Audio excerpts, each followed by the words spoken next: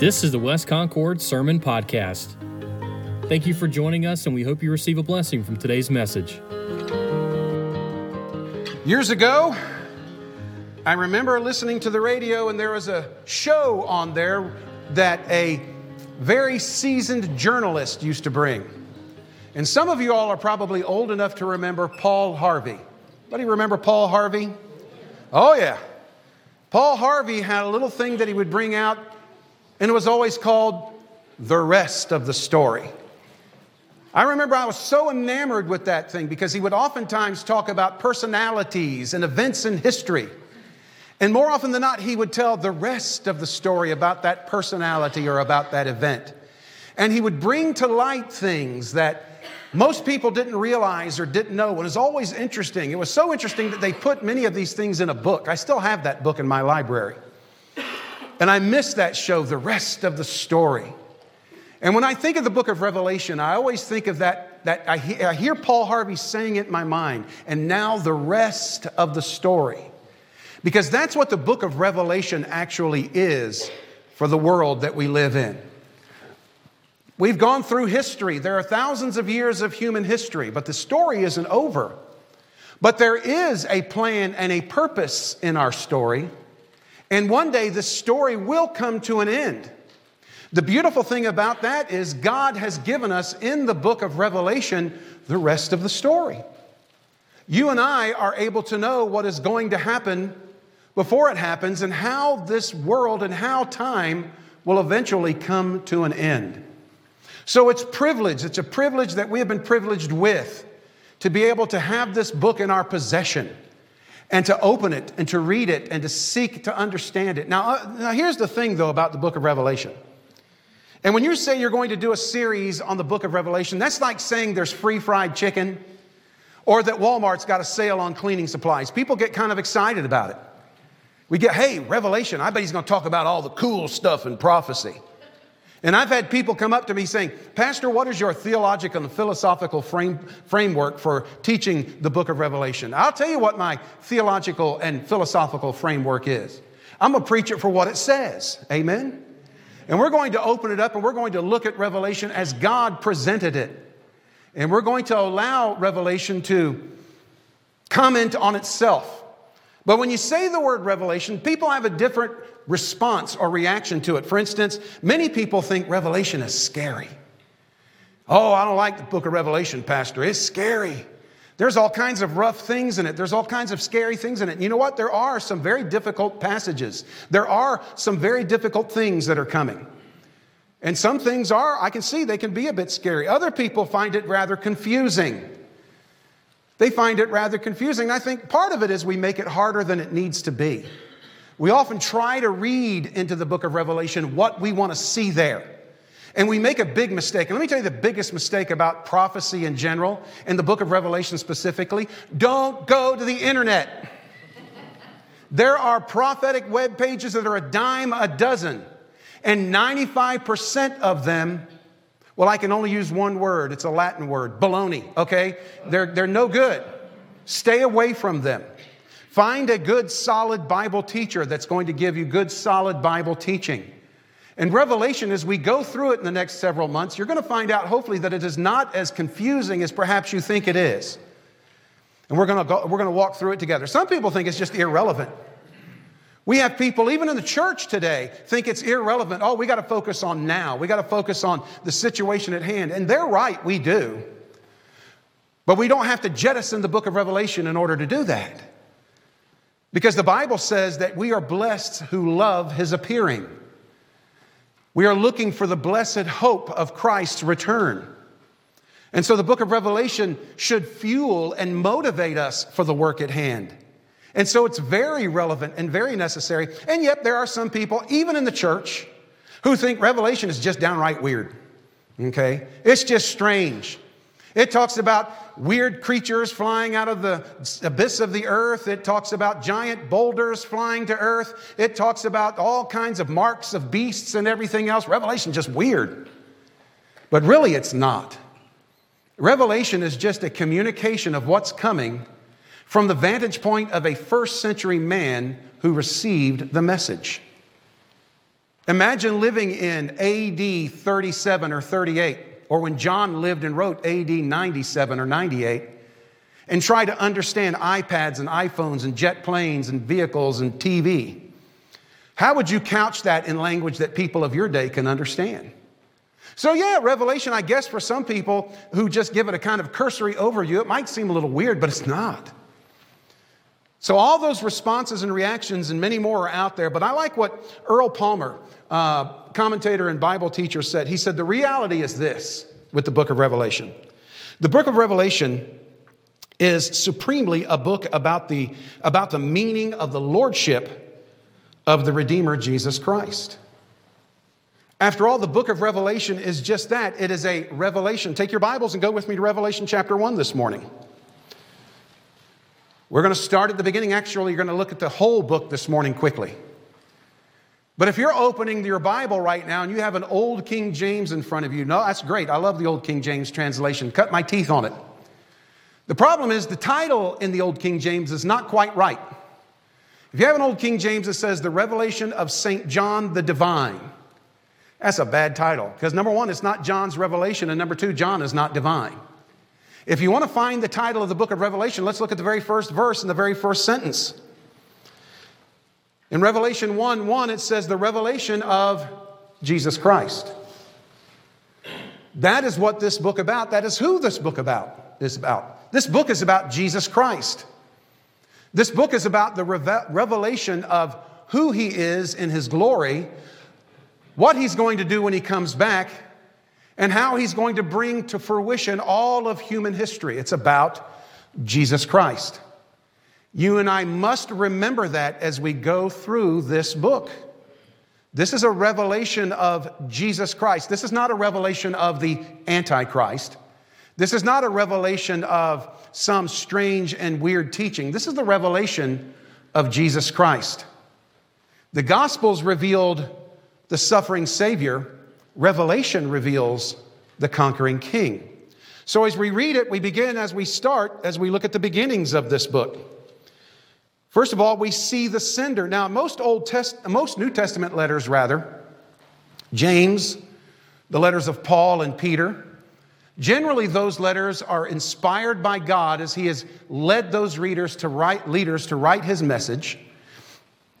And Paul oftentimes used a secretary to write for him. Paul had a vision problem, I can relate. And Paul usually had a secretary, and Paul would dictate the revelation that God would give him, and the person would write it down. And then it would be sent out to the churches. The letters of Paul generally have that. Same with Peter and James and John and others. But this revelation, this book is different because this is actually the revelation of Jesus Christ. This is not from St. John. This is not from St. Paul. This is from Jesus himself. Jesus himself has brought this message. Jesus himself is revealing himself, and he's using John to write it down, and he is Jesus' secretary. So the sender is Christ. This book, this letter, is a letter to you and I from Jesus himself. As a matter of fact, there are 7 churches that were in existence in John's time that Jesus wrote to primarily and specifically. But they're just representative of the church throughout the ages. And Jesus is the sender. This is a letter from him to you and I. It is John who is the sent one. John has been sent to write this down. The interesting thing about John, this is the Apostle John. And he was late in his life. This is toward just before he was martyred. According to church history and church tradition, they tried to martyr him. By the time of Peter and Paul, the church was under attack. And years later, when John was an elderly man living in what is modern-day Turkey, overseeing 7 churches from his home base in the city of Ephesus, because he was one of the last surviving apostles, the rest of them had been martyred, killed brutally and violently. The Roman Empire at the time wanted to do away with Christianity, so they found one of the last apostles, John. And they tried to execute him on the spot. They tried to boil him, according to church tradition. They tried to boil him in a pot of oil. But the church historian says after they had the lid on, they lifted the lid, thought they would find boiling John there. John just stood up. Not only was he unharmed, but he was refreshed. Now, is that true or not? We don't know. It's church tradition. But we do know that after that, since they couldn't kill John, they sought to exile him. So they sent him to an island in the Aegean Sea called Patmos, which was a rocky island where there were mines where they would mine minerals and things like that. It was not a paradise. It was just basically large rocks. And John had to live in one of those caves, and most likely he did slave labor mining there. And it was on the island of Patmos toward the end of the first century when John, a very old man, received the revelation of Jesus Christ. And God, through John, communicates to us how history is going to end. And so, like Paul Harvey, John is telling us the rest of the story. Now, again, Revelation has been thought of as being very difficult. Oh, my goodness, I just don't know if I can understand it. And it's scary, and it's all full of all kinds of weird things. But I want to tell you, one of the things I found as I was going through Revelation is a blessing. You ever thought of Revelation as a blessing? And the reason why is if you go back to Matthew chapter 5, you have something called the Beatitudes. Y'all have heard the Beatitudes? This is where 7 times Christ talked about blessing. Blessed are they who mourn. Blessed are they who seek God. Blessed. There are 7 instances where Christ speaks of a blessedness that comes with yielding to Him. But did you know in the book of Revelation, there's also 7 Beatitudes or blessings in the book of Revelation? And they go through the entire book. And so we're going to use those as an overview of Revelation this morning. And I want to demonstrate to you, and I believe God wants to demonstrate, that Revelation is not a book to be frightened of or a book to be titillated by. Rather, it is a writing to be blessed by, to be encouraged by, to be motivated by. Just as Jesus sought to motivate His disciples and us through those 7 Beatitudes, to give us encouragement, to give us hope. Revelation is a book that gives us encouragement and hope. Let's continue on. Revelation chapter 1, beginning in verse 1. The revelation of Jesus Christ, there's your title, which God gave to Him to show His servants things which must now shortly take place. That's a bad translation in the English. The word shortly there should mean suddenly take place. In other words, people said, well, John said these things will shortly take place, and he wrote that nearly 2,000 years ago. He's not saying that these things were going to take place shortly after he wrote. He said when they do happen, they're going to be sudden. Things, when it starts happening, boom, it's going to start happening. And it's going to happen fast, and it's going to happen furiously. That's the idea behind the Greek word there. It's unfortunately translated in English as soon, but it should be translated suddenly, quickly. When things start popping, man, they're going to start popping. He goes on to say, He sent and signified by His angel to His servant John, who bore witness to the word of God and to the testimony of Jesus Christ to all things that he saw. In other words, John, the apostle, was the eyewitness of Jesus' earthly ministry. He was there from the beginning. He walked with Jesus for 3 years as he conducted his ministry. And then when Jesus was arrested and crucified, John was at the foot of his cross. All the other apostles were hiding, but John was at the foot of the cross with Jesus' mother Mary. And he witnessed Jesus die on the cross. But then 3 days later, he saw the raised Jesus again. And John went on to be a great and mighty man of God through faith in this risen Christ.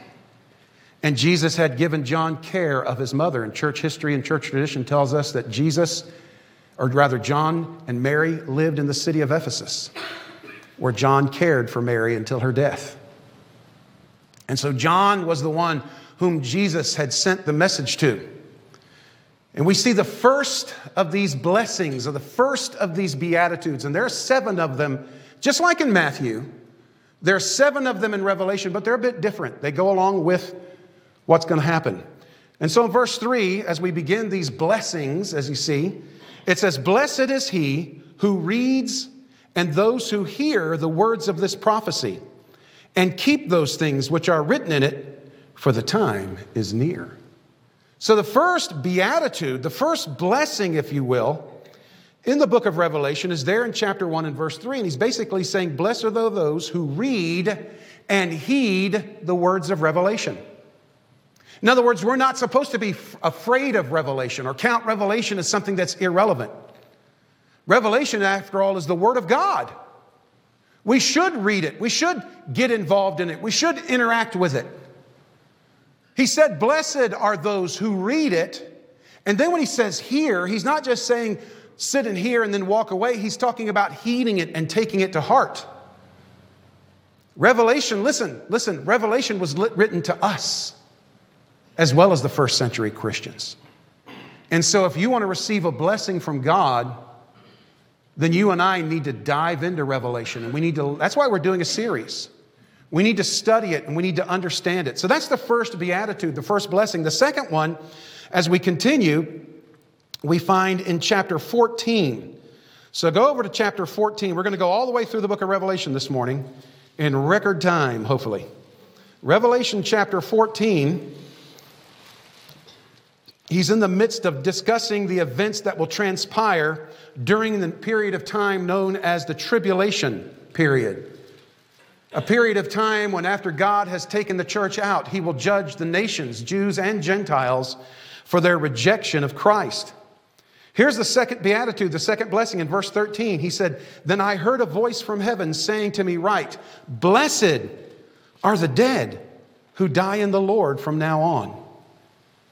What's he saying there? Blessed are the dead who die in the Lord from now on. Yes, says the Spirit, that they may rest from their labors and their works follow them. In other words, blessed are those who have died in Christ. And during the tribulation period, there will be many believers who die for their faith after struggling and striving with a world that is set against them. And so he says, blessed are they who die in the Lord. That's the key. If you know Christ as your Savior, if you've come to the place where you admit your sin and cast your faith upon Him as your Savior, you know Him as your Savior, you've trusted Him, then yes, whenever you die, if you know Him, you're going to be blessed because you will die in the Lord and go to be with Him. It's tragic when we lose somebody. It's difficult when we lose somebody, but when they know the Lord, it's also a time of rejoicing because we know they're not ultimately lost. They're with Christ, and we will see them again. And so, yes, there will be a lot of difficult things going on in the future, a lot of difficult aspects of life.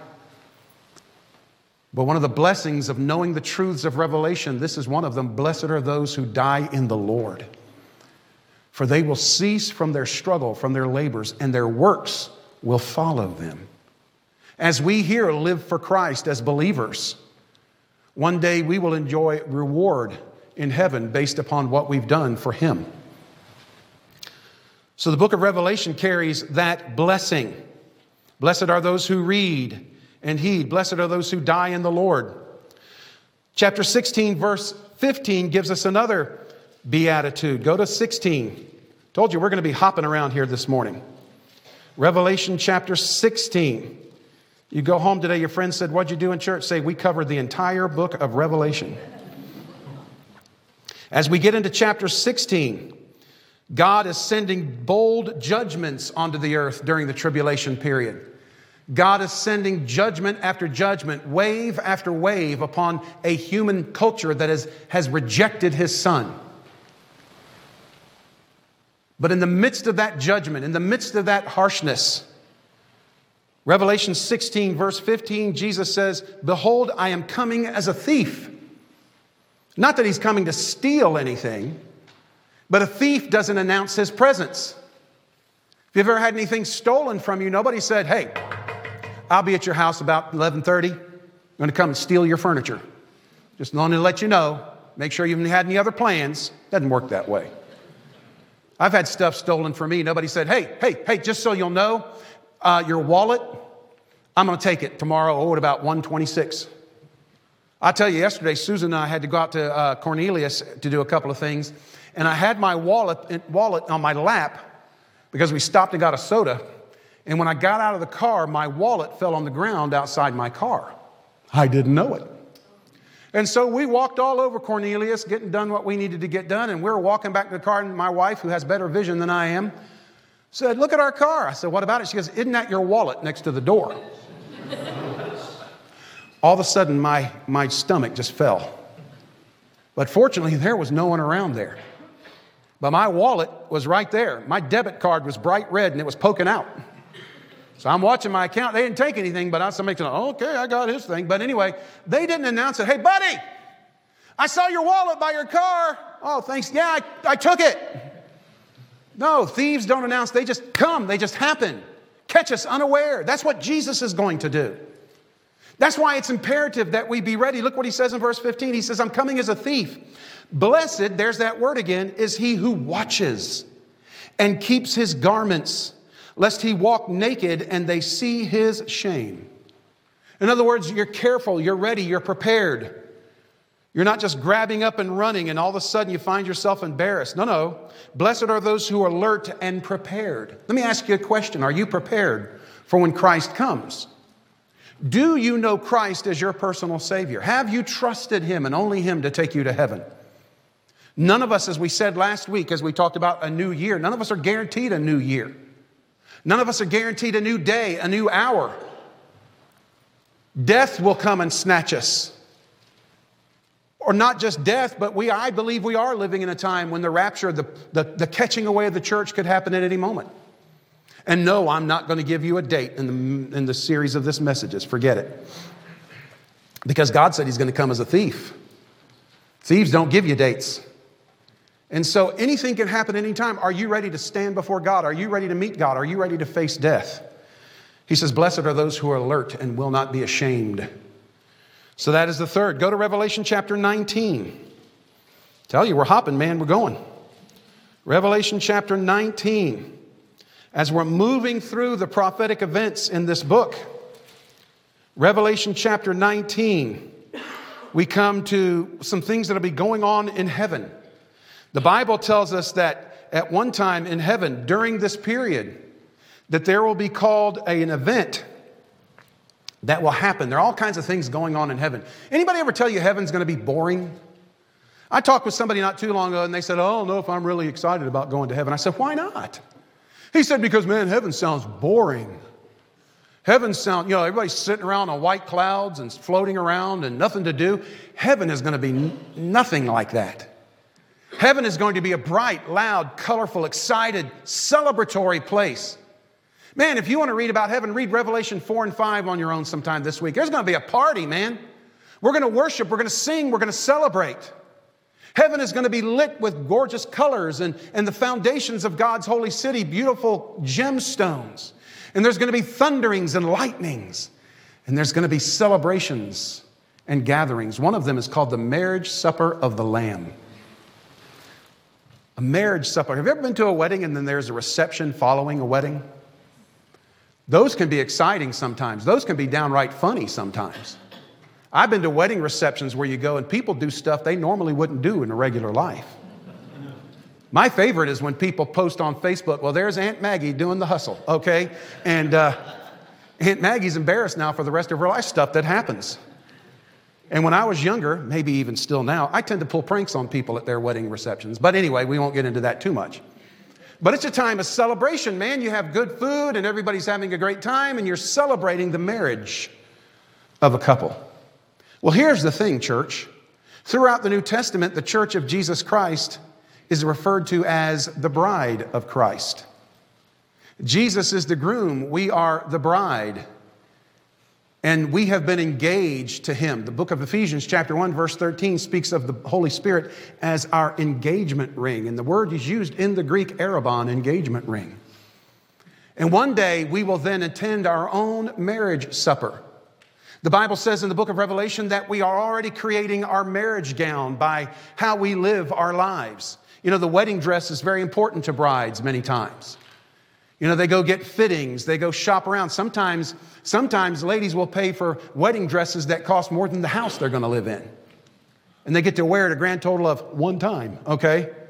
But they get all fancied up, and the Bible says we actually create our wedding gown as we live our lives. We'll talk about that in weeks to come. But the marriage supper of the Lamb is our wedding reception. When we, the Church of Jesus Christ, are finally with the bride, Christ, or the groom, Christ, and we are celebrating with Him. I'll tell you, heaven is exciting. I'm looking forward to it. And he says in chapter 19 and verse 9, then He said to me, right, blessed, there's the word, are those who are called to the marriage supper of the Lamb. And He said to me, these things are true sayings of God. In other words, we're going to be blessed. If we read the book of Revelation, we find out that we are going to be blessed as we celebrate with Christ. Heaven is going to be a time of grand celebration and joy. There's going to be a party, a grand feast, and we're going to be greeted. And we are the guest of honor in a sense. We are the bride of Christ, and He is the bridegroom.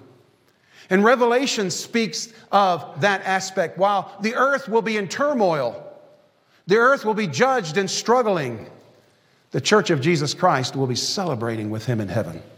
Oh my goodness, I don't know about you, but I cannot wait. And of course, you know me, I'm wondering, what are we going to eat?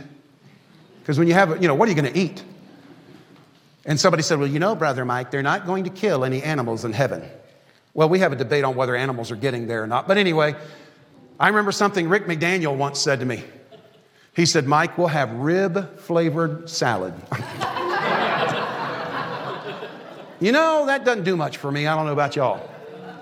But I figure I'm going to have my new glorious body and it's all going to be good. But listen, guys, we're going to celebrate in heaven. We're going to sing, we're going to shout, and we're going to have this grand reception. And where do we find out about this? The book of Revelation. You say, Pastor, do you believe that's going to happen? You better know I believe it's going to happen. How come? Because God said it was true. So blessed are those who read and heed, who read the book of Revelation and take its message to heart. Blessed are those who die in the Lord. Because listen, that's how we get to the marriage supper of the Lamb. Blessed are those who are paying attention and alert, so stuff doesn't just sneak up on us in our shame. Blessed are those who will celebrate with Christ as we celebrate in heaven. Then chapter 20, join me in verse 6. Revelation chapter 20 and verse 6, as we continue our march through the book of Revelation, as we see these 7 statements of blessing, these beatitudes of Revelation. And as we look in the context of this passage, it speaks of the fact that we will rule and reign with Christ for 1,000 years. This morning in Sunday school, we looked at the last 2 chapters in the book of Zechariah. I love the book of Zechariah. We just finished a series on Zechariah on Wednesday night just a few weeks ago. And Zechariah gives us tremendous detail as to the second coming of Christ. His goal was to encourage the Jews who had been held captive and beaten down, who had returned home and found their homes in the temple of God in ruins. And God used Zechariah, raised him up to encourage them and give them a sense of wonder and excitement, for Christ is coming. And we can anticipate that. And we can celebrate that. And one day Jesus is going to come at the end of that judgment period, that tribulation period. And He's going to set up a kingdom of peace for 1,000 years. You've heard of it talked about as the millennial kingdom, where Christ Himself will sit on the throne of David in Jerusalem. And He Himself personally will rule and reign for 1,000 years. Those of us who have known Christ and who die in Christ before all of this, we also will rule and reign with Him for these 1,000 years. And that's what John is talking about in the context of chapter 20. As we pick it up in verse 6, he says this. He said, "Blessed and holy is he who has part in the first resurrection. Over such the second death has no power, but they shall be priests of God and of Christ and shall reign with Him 1,000 years." First resurrection, second death, what does he mean? Well, let me explain this very quickly. How many people here were born? Raise your hand. Okay. All of us, okay? Dan didn't raise his hand. Pray for Dan. Anyway, we all were physically born. If we are physically born and we die without rejecting Christ, we will have only experienced one birth. But we will have experienced 2 deaths. Because if we die without Christ, die disbelieving, the word death means separation. We will be separated from our bodies. And then there's what Revelation later calls the second death. We will then be cast into the lake of fire forever and ever.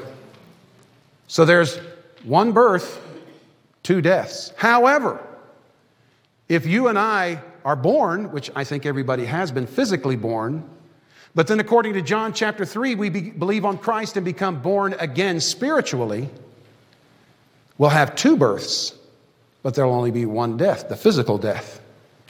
For we will never be cast away completely from Christ. We will be in heaven with Him forever. And the moment you receive Christ as Savior, you will one day be raised up to new life with Him in glory. So if you know Christ as your Savior, you will not only be raised up to reign with Him in glory, but yes, you will rule with Him on the planet as He reigns in His 1,000 years. There will be plenty to do. There will be positions.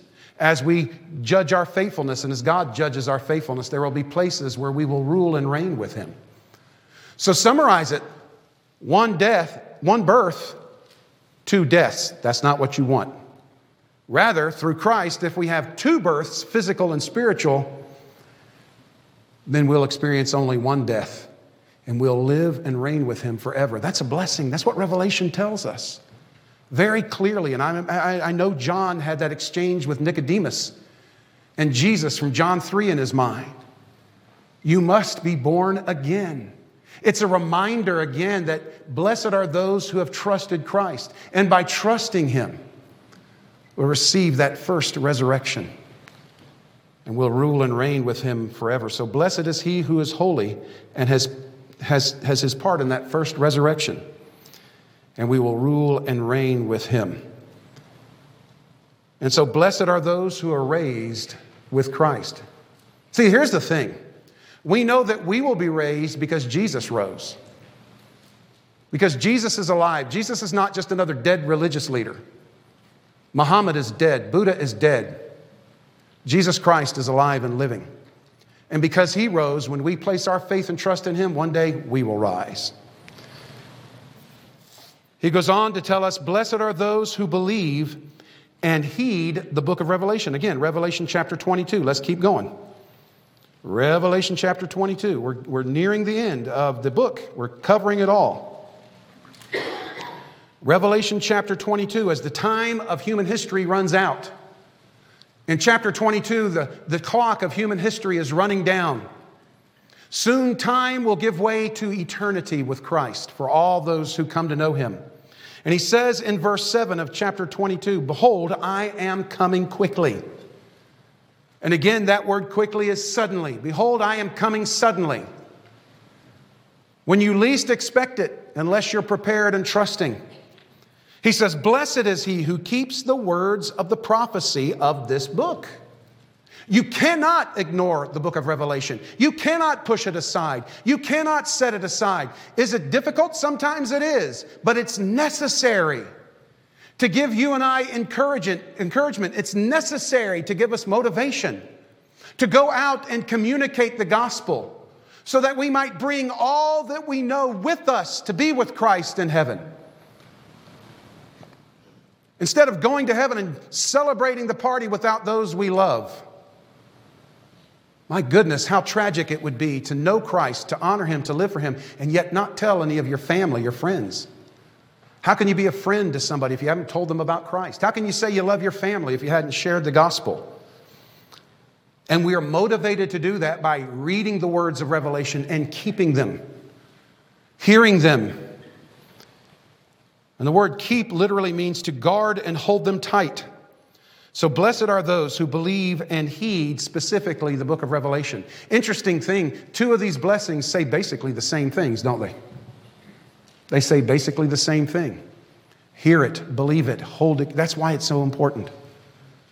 And then we finally come to the last beatitude in Revelation chapter 22 in verse 14. In Revelation chapter 22, see, I told you I'd take you through the whole book, and you'll still get to go to lunch. Revelation chapter 22, Jesus is giving His last word in this book. He's assuring the churches that He's writing to, and ultimately us, the church. And He says this in verse 14, blessed are those who do His commandments, that they may have the right to the tree of life and enter through the gate into the city. The tree of life, what is that? Well, that was in the midst of the Garden of Eden. God, after Adam and Eve had fallen, after they rebelled against Him, God had to banish Adam and Eve from the garden. Because if had they have eaten of the tree of life again, they would have lived forever. And God said no. He told them when they ate of that fruit, they would die. And God keeps His word, both negatively and positively. But one day when we're in heaven, enjoying heaven with Him, we'll be able to feast on that tree. We'll be able to enjoy all the life and blessings that God has to give. And so as we finish this last blessing, we're reminded that blessed are those who stay cleansed by His word, because we will enjoy blessings that we can't even imagine in heaven. We will be fed, filled, and satisfied for all eternity. The bottom line is we ignore the Bible to our own peril. We shove the book of Revelation to our own detriment away. So these are the 7 blessings, the 7 beatitudes of the book of Revelation. Revelation isn't scary, it's not irrelevant, it's not confusing and weird ultimately. Yes, it has difficult parts. Yes, sometimes the message is hard to hear. But we worship a God who, yes, He's love, but He's also righteous, just, and holy. And He will judge sin. He has to, otherwise He's not God. But He is love, and He provides salvation and eternity to all who would come to Him by faith. And as you read the book of Revelation, you see the fruition, you see the final curtain on humanity. And it's a book that deals, yes, with the wonderful and amazing, but it also deals with the sadness and difficulty and the reality of life that has rejected God. But Revelation isn't a burden, folks, it's a blessing. And 7 times through this book, as he carries out these prophecies and shares these events, he constantly reaches out a hand and says, listen, you can be blessed if you heed my word. So the beginning of Revelation, it is the revelation of Jesus Christ. It is His book. It's about Him. Jesus is the sender. John is just the sent. He's just a secretary. Revelation over and over and over again speaks of the blessedness of knowing this book and reading this book. And yes, it's difficult, but it's also exciting. Because in the midst of the difficulty, God still reaches out a hand. Blessed 7 times, 7 times. In the Gospels in Matthew 5, 7 beatitudes, 7 blessings conferred on those who for the next 2,000 years will struggle in the world. And then at the end times, Jesus gives 7 more blessings for those who will struggle with the culmination of those times. And through all of it, God reaches down. Because as we come to the final benediction of the book, I called it this because a benediction is a wonderful final blessing that someone is left with. In many very high church organizations, the leader always gives or says a benediction, a final blessing. Well, God does this through Christ in the book of Revelation, there at the very end. As we're still in chapter 22, I want to take you all the way down to verse 20. We started in verse 1, chapter 1, verse 1. We're going to end this morning in chapter 22, verses 21 and 20. And here he gives the benediction. He says, he who testifies to these things says, surely I am coming quickly. I'm coming suddenly. Oh, but he had been saying that for 2,000 years.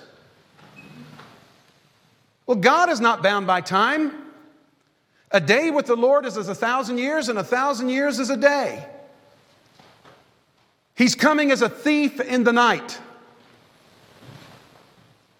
He could come at any time and take us home. And you say, oh, but is the rapture close? Don't worry about the rapture. You and I could drop dead at any minute. I don't mean to be Donnie Downer, but that's the reality. We could get all enamored with when's the rapture going to happen? When's it going to, oh my goodness, I remember in our church in Tampa, our pastor actually named a date one time. He followed the teachings of some guy named Wisnut. I called him Wise Nut, okay? But in 1988, this guy put out a pamphlet that said the rapture's happening in September, and he named the date. And we had people in our church buying cars they couldn't afford, holding off having kids, doing all kinds of things. And guess what? It didn't happen, because here we are. And we lost several families because of that stupidity. I'm not going to sit here and name a date. Here's the thing. I don't get too twisted about when the rapture is going to happen. Because I could get in my car driving home today and get in an accident, and I'll be raptured already right there. Don't get, oh, I'm all right because the rapture isn't going to happen yet. You don't know if you have another breath in your body. And I'm not trying to be, I'm just telling you the truth. God comes immediately, no matter how he comes. He who testified these things says, surely I am coming quickly. Amen. And John answers back, even so, come, Lord Jesus. Come, Lord Jesus. Jesus prayed the prayer, we call it the Lord's Prayer. He said, pray like this. He said, our Father who art in heaven, hallowed be your name. Thy kingdom come, thy will be done on earth as it is in heaven. So as he leaves this final benediction, he gives a final promise. I am coming back. I am coming back for you. When I was a little boy, whenever my mom and dad dropped me off somewhere, I was always comforted because I know they were coming back. Sometimes I wondered, but I usually knew they were coming back. They probably didn't want to sometimes, but they did come back. I'm comforted in knowing whether I drop dead and go to heaven or whether he blows the trumpet and takes me to heaven. Through faith in Christ, he's going to come get me. And if you know Christ, he's going to come get you. He's coming back. And that's the promise of Revelation. He is coming back. And then he gives a final word, and this is the word that summarizes it all. It says in verse 21, the grace of our Lord Jesus Christ be with you all. Amen. That word grace speaks of God's unmerited love. You and I don't deserve a thing from God. But notice in Revelation, 7 blessings in the midst of the calamity and chaos. Why does God do that? Because he's reaching out that hand of grace. God always gives a chance. God always gives an opportunity, even when people are pushing him away. So Revelation is all about Jesus Christ. Revelation is all about the blessings of knowing Christ and walking with him. Revelation is about the benediction, the blessing of Christ. He's coming back, that's a promise, and he offers grace. Unmerited love. You can't earn God's love. You can't buy God's favor. He gives it as a gift. So again, Revelation, it's not scary. It's not weird. It's exciting. Earl Palmer goes on to say, listen, Revelation is for the blessed. He says this book is about power, God's power. It's about battle. Yes, there are difficult scenes. It's about the battle between righteousness and wickedness. It's about freedom, being set free from this broken, fallen, and tangled world. It's about faith. Trusting in God that he is who he is and he will do what he said he would do. Yes, it's about evil and its destruction, but it's also about hope, confident anticipation. So let me leave you with this last word from the Apostle Peter, because the Apostle Peter touched a little bit on prophetic words and the end times. And in 2 Peter chapter 3, he says this, he says, and so, we talked about your attitude. Is it scary? Here's the attitude we should approach with all of this stuff. Prophecy in the book of Revelation. Peter said, look, the day of the Lord will come as a thief in the night. We heard that already. In which the heavens will pass away with a great noise and the elements will melt with fervent heat. Both the earth and the works that are in it will be burned up. This speaks of, in Revelation chapters 21 and 22, Christ is going to renovate the earth and recreate it through fire. He promised he wouldn't do it through flood, remember? But he's going to recreate it through fire and flame, purify it. And this is what Peter's referring to. And he says this as he finishes and as we finish. He says, therefore, since all these things will be dissolved.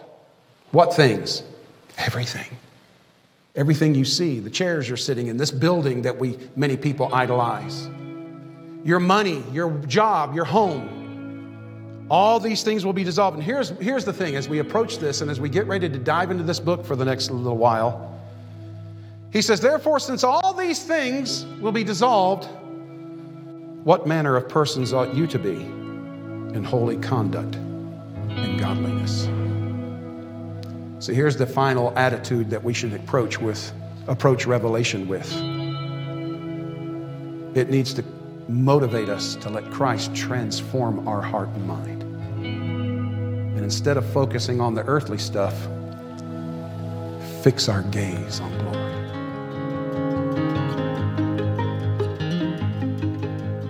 For additional sermon resources and to find out who we are, visit us online at westconcordchurch.com. Thanks for listening.